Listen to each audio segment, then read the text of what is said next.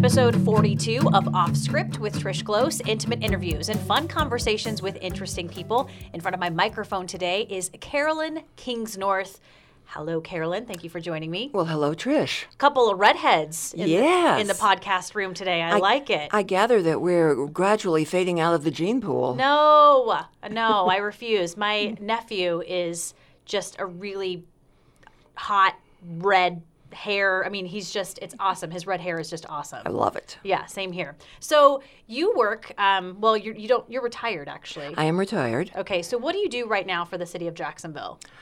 Actually, that's a good question because I don't really work for the city. Right. I'm president of Historic Jacksonville, Inc., and what we do, we work with the city. Our mission is to bring the old buildings in Jacksonville into life through programs, events, activities, because otherwise, when people come to town to see the history, all they really see are old buildings with names and dates on them. And what does that mean? And yeah, exactly. What does that mean? And so what we're trying to do is share the stories of the people who live there and what their life was like.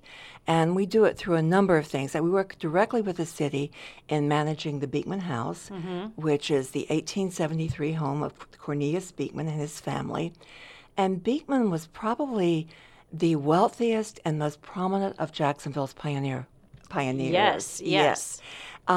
He came to Jacksonville as an express rider, and he then, when the express company went out of business, he set up Beekman's Express and bought a safe. And that became the first bank in the Pacific Northwest. Right. It was the first one north of San Francisco. This was 1856. Wow. And yeah, from there he built a business empire of banking, real estate, mining, insurance, you name it. Okay, well, we're going to talk a lot about your involvement with the town of Jacksonville because I just love the history of Jacksonville. But first, where are you from originally? I'm originally from a suburb of Atlanta, Georgia. Oh, you're a Southern girl, too? I am. Okay, so I was born in Albany, Georgia. Were you really? Yeah, and lived in South Carolina until I was 16. Well, I was born in Decatur, which is just, like I Yes. said, between Atlanta and Stone Mountain. Right. So, How long did you live in Georgia? I lived there until I went off to college, Okay. and then I came back for a couple of years after college Okay. to work. So what was growing up in Georgia like? Humid. Humid, yes, humid with mosquitoes. It was interesting because later on I worked for an advertising company. I actually was involved in Jimmy Carter's first campaign for governor of Georgia. But the deal was there was Atlanta and there was Georgia, and never the twain would meet. Interesting. Okay. So it was there was a dichotomy, and I found that, one of the reasons I didn't stay, well, I used to say I'm related to half of Georgia and most of the East Coast. Amen. And if I could swim better, I'd be in Hawaii. It was like, I could go out on a date on Saturday night and hear about it from my cousin across town on Sunday morning. But it was more what the expectations were for a Southern woman. Okay. Meaning what? Let's put it this way. I haven't been real good at being subservient. Okay, I'm picking up what you're laying down, Carolyn. Well, let's go back just a little bit.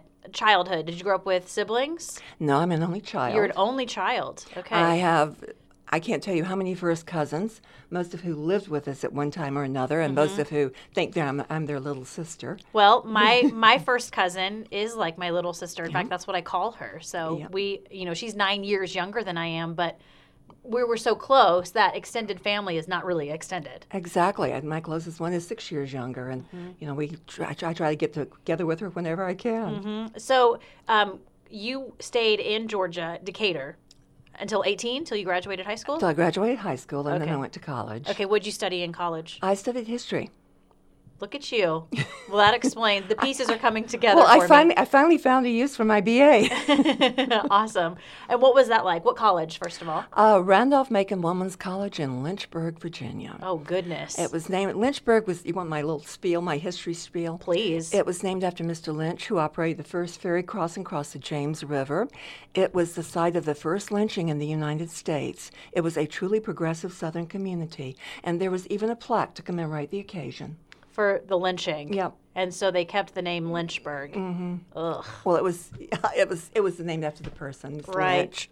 Still. No, actually, it was a very interesting experience for me. The college was very different. The college was actually quite liberal. I had wanted to go to Vassar. My father would not let me cross the Mason-Dixon line. True Southern man. So it was, how far away can I get from Atlanta without crossing the Mason-Dixon line? So it was sort of between Randolph-Macon and Sophie Newcomb. Okay. And so I Randolph-Macon, but it was a very difficult experience for me because it was a women's college, and it was also a very rewarding experience for me. In part, I had found growing up, most of my brownie points came from good academics, from being smart. Mm-hmm. And but I found when I got to high school that suddenly the girls stopped raising their hands. They got a case of what I used to call the stupids. And it was like I felt like only my only real academic competition was guys. Okay, yeah. And so it took me going to this women's college to learn to really admire and appreciate women. Mm-hmm. And their smarts. And their smarts. So your mom and dad, strict household? Yes and Classic Southern household? Yes and no. They were probably the heads of both sides of the family. I grew up on What Will the Neighbors Think? And the next door neighbors were two aunts, my grandmother, and a cousin, who were probably the biggest gossips in the neighborhood. So I mean, it was at a time when neighbors looked out for each other. Yes. You know, I mean, we could be out playing till any time at night, and a whistle would get us home, kind of thing, or a call. It was like you knew you were either at the house next door playing softball, or 2 houses down doing ghost stories at night, or putting on a play, or it was that kind of community. My grandmother still lives in the small town that she's lived for decades, and it's sort of the same. You know, who really needs like a newsletter, because everybody talks. Everybody knows what's going on. Everybody knows what's going on. And at the same time, though, if someone is sick or maybe just released from the hospital for something, they take care of each other. Absolutely. And there are no questions asked. And it's almost, if you don't allow them to help, they're offended. That's probably true. Yeah, if you refuse their help, it's just they're offended by it. And there's something about that helping your neighbor. Mm-hmm. I don't know. I mean, we don't see that a lot really anymore. We don't even want to say hello to our neighbors. I know. Well, we spend so much time looking at our phone instead. Good point. Yeah. I'm guilty of that for sure. So this woman's college really, I mean, it sounds like it didn't change your life, but it sounds like it was definitely a pivotal moment for you. It was a defining point, most definitely. And I still have very good friends from my college days. That's amazing. So you graduate with a degree in history. A degree in history, a BA in history. What did you want to do with that? I had no idea. Honest? I mean, it's you come out. It was at the time you come out with a bachelor's of arts, BA, and you are highly trainable but experienced in nothing. Mm-hmm. So there's a little bit of you've learned to think and you've learned to problem solve. So there are lots of things you could do. It's more about convincing people that you can. Okay. Being in this woman's college, did you ever miss being around young dudes your age? No, there were, because Nope. you have to understand that Virginia had of course, they were practicing segregation at the time, but they also had a different kind of segregation. They kept the men away from the women. Yeah. When was this, Carolyn? This was the 60s. Okay. Late 60s. And so what you have in Virginia, you have men's colleges and you have women's colleges. Exactly. That was when the University of Virginia was all male. Wow. So, yeah, so you dated. I mean, yeah. But you got to spend the week studying and then the weekends playing. Mm-hmm. Probably kept you out of trouble a little bit. A little bit. Just a little wee bit. A little bit. Okay, so you graduate, you have this degree. What comes next? I go to New York. Oh, look at you. What did your dad think about that? He didn't have much say in it, really, I guess. Well, he had his point of view had changed a bit. during my years at college because I did my junior year in England at the University of London. And he was very much against it. My mother thought, oh, this is wonderful. My daughter's going to study abroad. My father's was, what do you want to go live among foreigners for? There's nothing better than white American Southern Protestants. But by the time it was time for me to leave, he was, my daughter is studying abroad. Oh, look at that. And my mother's, my baby daughter's leaving. I'm never going to see her again. They switched. They totally switched. I love that. So you studied in England, and how was that? What was that experience like? I was reading history at University College, which is the oldest college in the University of London. It was a fascinating experience because of the way their program is set up for foreign students, and that you don't have tutorials, you just sit lectures, and then you take tests at the end of the semester. And so all you had to do in terms of lectures, because these are lecture halls with 200 people in them, you just have to get the professor to sign off at the end. And I looked at it from, I have to admit, I cheated. I didn't cheat, but I looked at it from the standpoint, they're going to think I'm American, that whatever I do is going to be good enough to pass in America, so they're going to pass me, because it was strictly on a pass-fail basis from my college anyway. So I did a lot of traveling. I did a lot of exploring. I met a lot of really interesting people. One of the reasons I went, and it was something that was probably one of the most meaningful things for it, it was seeing history as reality, not just words on a printed page. Oh, for sure, especially there. Exactly. Wow. And I think you probably got more out of that traveling than being in a lecture hall. Absolutely. And I used the opportunity to travel around England. I went to Spain and Portugal. I did time in France, Germany. I went to Russia. I went summer in Greece and Italy. So, yes. Fun. It was. It was a lot of fun. That sounds amazing. So you come home, you graduate. Let's get back to New York. You moved to New York. Why? Why New York City? I got a job at Bonwit Teller as an assistant buyer in the accessories department. Look at you. Yeah. With your history degree. With my history degree. I bought hats. Excellent. How long did that job last? Well, it lasted. They merged the departments after about a year and a half, and I went into the public relations department as the assistant to the director of public relations. Okay. And that lasted for, I'm going to say, probably another 9 months. She is no longer alive, so I can say. She was someone who micromanaged, and it was like, this job doesn't take two of us to do it. One of us is superfluous.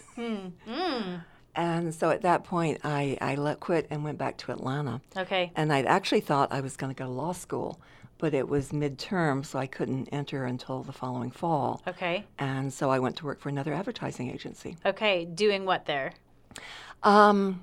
Doing there, I was an assistant to account managers. And let's see, I was really good at marketing Jim Dandy grits and dog food. Grits. Oh, yes, grits. Are you a fan of grits? Actually, if you put enough salt, pepper, butter, cheese, and other things in them, they're fit to eat. Yeah, I agree. That's the only way to eat them. In fact, that's what we bought in my household. In my grandma's household was Jim Dandy grits. Jim Dandy grits. Yep. Amen. So I was there for maybe a year, and then I went to another advertising agency, Ralph Schoen. I became their PR director. Okay. So this was starting to be kind of the career for you, public relations? Marketing, public relations. Okay. I moved more into marketing. I had some fun public relations clients at Ralph Schoen. Like I said, Jimmy Carter was good, but had a chain of movie theaters that was a client. And so I got to meet a lot of movie stars. Really? Who were doing personal appearance tours. Like who? Oh, my first one was Gene Kelly. No way. Oh, yes. He was probably the nicest person under the sun, and I had never done it before, and so he walked me through it. Aw. Oh, yeah. That's so sweet. Absolutely. So, I had people like, I had Rock Hudson there for a world premiere, and I found that he would get very nervous before interviews. And so at one station, we were waiting to go in. I was sitting there working a crossword puzzle, and I found him over my shoulder. And he's going, it's that. And so I found that before an interview, I could sit him down with a book of crossword puzzles, and he would sit there working them so he didn't have time to get nervous. He would just calm before down the a little interview. bit. How fun. Yeah, so that was fun. I mean, I had some people you never heard. My favorite was probably Danny Mann, who was, he was a very well-known director at the time. And he was Jewish. We were comparing what it was like growing up in a Southern clan versus growing up in a Jewish family. And Little different. Little deliberate still. And so we went to Six Flags Magic Mountain and rode all the rides. I mean, those were some fun times. There were some fun things we did. Let's talk about Jimmy Carter. Yes. You helped with that campaign? I helped with the public relations. Of course, he had a full campaign staff, but we would place ads and whatnot for him for that. Okay. And met most of the Carter family. They were all just down to earth, nice as could be. Well, they're from Georgia. They're from Georgia. What else? Yeah. How else can you be? I love that. So how did you make the move then? I mean, how long were you in Atlanta working for these ad agencies? I was there for a couple of years, and that's when I met my first husband. Okay. He was the amusements editor for the Houston Post, and he was there actually for the world premiere that had Rock Hudson there. Okay. And so that's where I met him. Okay. And you guys lived in Atlanta or? Houston. Houston. Oh, you moved to Houston. I moved to Houston. Okay. Yep. I was going to start to say he'd grown up in Houston, and he was not overly fond of it. I found it fascinating. I found particularly the public plazas with the public art was wonderful, and some of the architecture that was being done there. At the same time, there was no zoning, and you talk about humidity and temperature in Atlanta. Houston, you go from your air-conditioned house to your air-conditioned car to your air-conditioned office. But my husband was ready to leave. Okay. And Did you leave? Yep, we went to San Francisco. Wow, that's a jump. He wanted to become the great American writer. And I had lived in New York. I'd lived in Boston, or I'd been in Boston, and I had to be a place where I could work. And he wanted a place that would inspire him. Okay. And he said Houston lacked the inspiration. So that was why San Francisco. There's a lot of inspiration in San Francisco. There's a lot of inspiration. How long were you guys there? Let's see. We moved there 73, moved to Los Angeles January 1st of 76. Okay. And so did he write? He did. Write some books? Did they get published? He wrote a book. No, in fact, he left me with the manuscript. I think what he did was the writing was a catharsis for him. He wrote his dark side. I had a hard time liking the storyline or the characters, but because I was the marketing person, he expected me to market it. I felt like a marketeer with great big ears. Didn't work. And so I had, at that point, I had looked for what job would have, make money. Okay. 10 minutes. That's our newscast Right. and getting ready to start. So when you said he left you with the manuscript, what does that mean? Well, when we divorced, he didn't even take it with him. But we were married for 14 years. Okay. No, I wound up going to work for air freight forwarders. And that was what transferred me to Los Angeles. I became the PR director down there. Okay. And but it just wound up that he was I had married a lifestyle, and I had to live with the person. And I was still. He is still a fascinating man. What do you mean you married the lifestyle? Well, he was amusements editor of the Houston Post. So our lifestyle consisted of going to movies, going to the theater, going to the symphony, going to the ballet, going on junkets, press junkets to meet movie stars. I used to string for the Atlanta Constitution and Journal because they were not allowed to take junkets, and I could go with him and follow the stories for them. Okay. So it was fun. It was fun. It was fun. It was great. And then why the divorce? Was it just not working out? It just wasn't working out. As I said, I'd be tempted to walk out the door a number of times, and then he'd say something really interesting. It's like, well, that was interesting. Maybe I'll stick around a little while longer. Okay. I mean, he's a very intelligent man, Right. very knowledgeable. It just came probably down to incompatibility. And so you're in LA for a while then, working. I was in LA for close to 30 years. Wow. Okay. Long time. Long time. I moved up here. Well, we moved up here in 2003. Who's we? My second husband and I. Okay. And is second husband still husband? No, No. I'm a widow now. Okay. And so you and your second husband get married when? 1997. Okay. And what did he do? He was trained as a mechanical engineer, graduated at MIT and Northwestern, but Smarty pants. Smarty pants. But basically, he ran manufacturing companies. Okay. And so you guys moved up to Southern Oregon? We did. Together? When was that? 2003. Okay. And so you said you're a widow now. I'm a widow. So what happened to him? He passed. Well, we were having a lot of fun, doing well, but he basically came down with multiple myeloma, and we had a couple of bone marrow stem cell transplants, during which you lose your immune system, and he didn't survive the second one. When was that? This last fall. Oh gosh, Carolyn. Yeah, he died in October. Oh my gosh, I'm so sorry. So, it was a long 4 years. Yeah. He battled that for 4 years. Yes. Wow. Was he, well, tell me about him. Personality. He put up with me. That was a big brownie point right there. The best description I can tell you is that he was a gentleman and a gentleman. I like that. Yeah. Do you think if he didn't get sick, did you feel like this is my guy? Oh yeah. Oh, absolutely. No, we had fun together. He was extremely supportive. When I owned the Jacksonville Review newspaper, he was my paper boy. Oh my gosh, that's so cute. He was. And I have great pictures when we were doing the Jacksonville Boosters Club yard sale.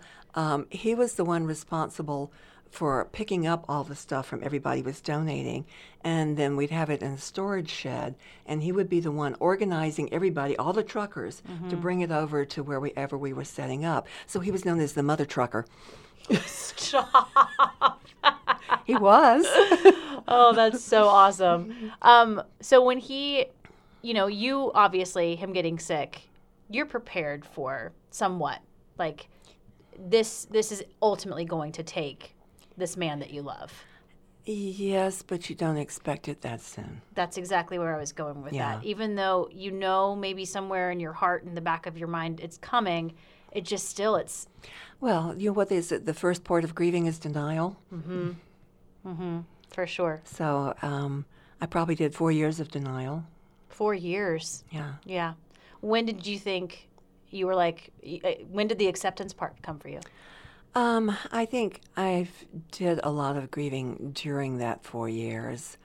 I think probably the anger part came when, after everything we went through, after everything he went through, he doesn't die from the cancer, he dies from pneumonia. It's like, pneumonia? Of all things. Of all things. So, yes. I think that's honestly losing someone that close to you. Death doesn't necessarily scare me so much, but losing someone that I love scares me. And I'm mostly scared of the quiet. There's a yes and no on that for me. He was in the hospital so much during the last 4 years. But I also spent 4 years being single between marriages. So I had some training in being on my own. You knew what that felt like. I knew what it felt like. Okay. So you're in Jacksonville now, and how do you get involved with sort of what you're doing, I guess, being a part of the history of this beautiful town? Well, we followed friends up here, followed friends who followed friends who followed friends. Right. And when we first arrived, my friend said she was going through all of the clubs and organizations in town. And she says, you want to be a member of this one, you want to be a member of that one, forget that one, you won't like it. You have to be a member of this one. And that was the Jacksonville Boosters Club. Okay. And so I got involved with that initially, and then eventually became president. But then also during that period of time, I was seeing a lot of things going on in town, and people weren't aware of it. And after the fact, it would be, how did that happen? When did that happen? And so that was one of the reasons I bought the newspaper, to try to at least cover what was going on, because also I live right outside of town, so I don't get a voice, I don't get a vote. So this was my way of putting my 2 cents worth in. And so in part, in just all the people I met, the interviews I did, the things I learned about Jacksonville in the process got me back into the history mode. I love it. A few podcasts ago, I don't know if you actually saw it, we interviewed Larry. Of course, I know Larry really well, and I did see it, yes. I don't know what it is about Larry, and I think it's probably his years of being a teacher. Yeah. He has the knack for grabbing you and he just captivates you. Oh, absolutely. And the kids, especially the kids. Well, I'm a 12-year-old inside, so there's probably something to be said about that. Larry has stories out the wazoo. I know. And he has this great humor that you don't expect him to be funny. And he doesn't really even think he's funny, but he's just naturally funny. It's a little bit of a self-deprecating humor, too. Yes. So yes. And I look at you and some of the other characters in Jacksonville and Larry, and I mean, how lucky is this town that you have this group of people who are trying to just keep things going and moving? Well, one of our former city administrators said that Jacksonville probably had more volunteer activity, or it was the volunteers that got things done more than any other town in Oregon. Yeah. And I mean, that you can look at the Brit Trails and how the Brit Trails were saved years ago. Oh, absolutely. But it's all the things that the Jacksonville Boosters Club do, or the foundation does, that the Garden Club does, that the Friends of Jacksonville's Historic Cemetery do, that Historic Jacksonville does. These are all volunteer organizations, totally volunteer organizations. Right. And even as a young reporter, some of the big stories I was covering, the county funding for the Jacksonville Museum, all of these things were just getting cut, and the museum had to close down, and all of this incredible history about how this place was settled. Well, that was one of the things that got us going initially, that was the museum having to close. And it was that Southern Oregon Historical Society, whom I love and I'm on their board, they could not afford to keep the buildings, and Jacksonville could not afford to lose them.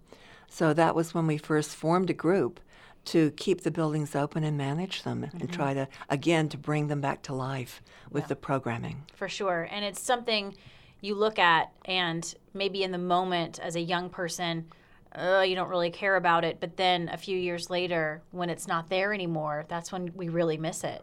Absolutely. Well, the Visitors Center swears that they get 2 or 3 people a week, or plus 2 or 3 phone calls asking where the museum is. I keep saying we have 2 museums. One's called the Beekman House, one's called the Beekman Bank, and they are wonderful museums. But that's one of the goals of the Southern Oregon Historical Society, is to have a museum again. Okay, and your job specifically right now, you're trying to get some of these historic buildings in Jacksonville really telling their story. So when people come and visit, they can just visit and get the story. Absolutely. But we're trying to tell them in fun ways, in ways that will be more interesting. I think most of us grew up learning history as names, dates, places, and battles. You memorize it for the test, you regurgitate it, and you promptly forget it. And that's not what history is. Like I said earlier, it's the people and their stories. And that's what we're trying to share. So we're doing it through things like at the Beekman House. We have 1932 Living History, where you can step back into Depression-era Jacksonville and interact with Beekman family members and friends and talk with them about what's going on in the 1930s, what's happening in the country, what it was like growing up in the late 1800s. We're doing our Secrets and Mysteries of the Beekman Bank right now. Candlelit tours where you can explore secrets that were lost with the last Beekman family member. Yes. Talking with some of the folks just doing stories on Jacksonville, the town's kind of haunted a little bit. Well, that's one of the things that we started about 3 years ago. And this will either be our 4th or 5th year now in the summer. We're offering Jacksonville Haunted History walking tours because most of the buildings are haunted. And they are, the stories we tell about the buildings, I mean, we share the history of the building. So they're not really ghost tours. We share the history of the building, and we share the stories of the spirits who still reside there. And these are stories that we have gotten from individuals who have lived in the buildings, who have owned the buildings, occupied the buildings, who have experienced them. So these are not things we're making up. And it's, I find I can believe in ghosts. Okay. I can actually believe scientifically. Okay. On the basis that we know that matter can become energy and energy can become matter. And I know that most of the memories that I have are that have stayed with me are associated with strong emotion. So I can certainly appreciate how there might have been something in someone's life that had involved so much, or death, that involved so much emotion that the energy lingered. And it could even take a material form at times. Interesting. Did you ever experience that with your husband? Not with my husband. I did with my mother. Really? Tell me that story. This was after she died. It was in Atlanta, and we had come back home to L.A. and come in the house, and I'm seeing I had 2 cats. And I'm seeing kitty litter on the floor and glass on the floor and water, and it's like, what's going on? And then I look up, and we had a big plate glass window in the back of the house, and there's this perfect imprint of a dove that has come through it. It's broken through the window. And I look around, and I find on one of our torchères, it was a homing pigeon, a homing dove.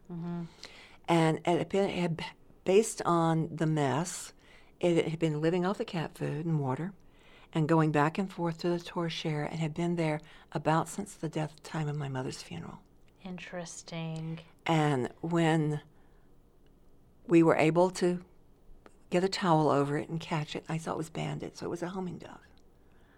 And when we released it, and I was able to say, Mother, I'm okay. Oh, I love that. That's so sweet. Yeah.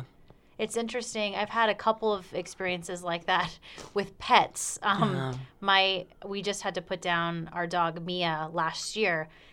Devastating. Oh, yes. And it kills me still. And I'm a hot mess. The day we had to put her down, I'm a hot mess for weeks after. But I'm getting my hair done the very next day. It was an appointment that I couldn't break, whatever. Right. And I'm sitting in the chair, and my dog's name was Mia. And my hairdresser, someone walked in, this beautiful woman walked in behind her, and my hairdresser goes, hi, Mia. The woman's name was Mia. And Mia's not a very common name. Nope. And I'm just sitting there getting my hair blow dry, and I lose it. I just start bawling, and she's like, oh my gosh, I'm so sorry. I didn't even think about that. And I just said, no, it's good. It's my little pup saying hi to me. That's her. Yep. I mean, I know some people are like, you're nuts, but in my mind, it was so comforting to hear her name. No, I totally relate. I know. About the time I split with my first husband and he moved out, it was actually Memorial Day weekend. And he moved and took all the furniture he was taking on Friday, and my dog died on Monday. I could deal with the furniture being gone. I thought, I'll go get the Banana Chaise Lounge. I have a great beachfront property here. And the dog died. I cried for 3 days. Oh, I know. So, yeah. It is heartbreaking. And going through it, anytime someone else goes through it, I always just reach out, and because I look at all the people who reached out to us when that happened. And a lot of people say sometimes it's tougher than a human dying in your life. Well, I think particularly with dogs, because someone told me long ago If you want unconditional love, don't have a child, get a dog. It's so true, Carolyn. Very, very true. All right, we're going to wrap up, but I do want to encourage people. I say this a lot, but go to Jacksonville and yes, go visit a great restaurant, but go learn something about our history here. Oh, well, we have such fun stories and fun ways of learning it. So we would love to share it with you. Yeah, and some really scandalous stories too. A few of those. Yes, good times. Okay, final three, best advice you've ever been given. Well, I've been given some very good advice over the years. Some I've taken, some I should have taken. What actually stands out in my mind is going to sound fairly mundane, but it was my father saying, stand up straight. Oh, that's excellent advice. And part of it is I'm tall. I was, for years, the tallest girl in the class. And, you know, the tendency, of course, is to slump, so you kind of blend in. And not be seen. And not be seen. But I've learned there are benefits to being seen, that sometimes it provides opportunities you might not have otherwise, and also being able to see over other people, you can see things that they can't. Exactly. And there's also being tall and owning that being tall. It's an air of confidence. True. And I just love that in a person. Not cockiness, but confidence. Yeah. Okay, if you ever left this place, Southern Oregon, what would you miss the most? What would bring you back here? It's part of the reason we came here, because it has. I'll say it has everything. It has culture. It has educated people. It has medical. It has all these wonderful outdoor activities. When I was actually reminded. I write a regular column for the Jacksonville Review called Pioneer Profiles, and the most recent one did was on Judge William Colvig, who lived in Jacksonville for 25 years, but then became the initially president and executive director of the Medford Commercial Club, and he was recognized as being one of the biggest promoters of the whole valley, particularly during the orchard boom.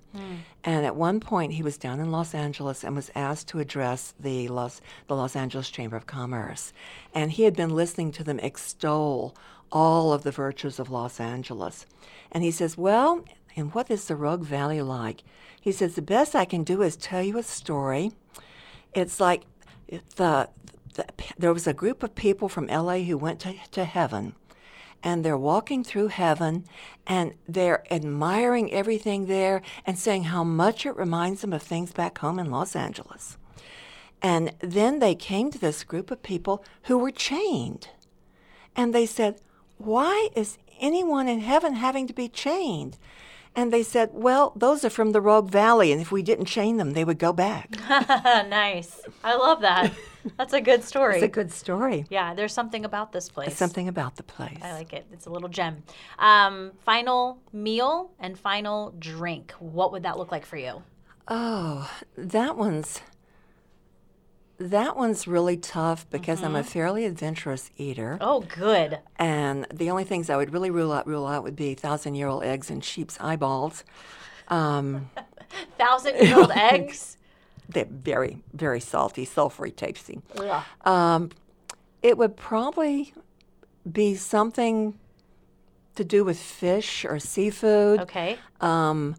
I would have a hard time. I would probably choose one of the local restaurants, but I would have a really hard time choosing between Gogi's Pacific Northwest Eggs Benedict with smoked salmon, or Back Porch Barbecue's fish tacos with extra aioli sauce, or the Jacksonville Inn seafood curry, or Umi Sushi's yakisoba seafood combo. I mean, it's like...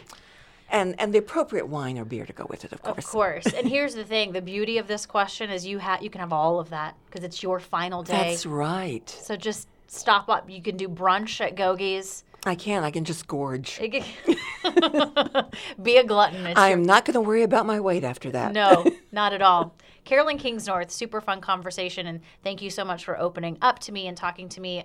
You were emailing back and forth, and you said, Why would you want to interview me? I'm not interesting, and I highly disagree. Well, thank you. I appreciate that. Well, I appreciate you telling your story to us. If you're listening to this podcast and you like it, please subscribe, rate, and review. It helps other people find us. We are also on Google Play and Stitcher. You can check out the video portion of this podcast at ktvl.com. Just click on features and then off script. Once again, Carolyn Kingsnorth, thank you so much. And thank you, Trish.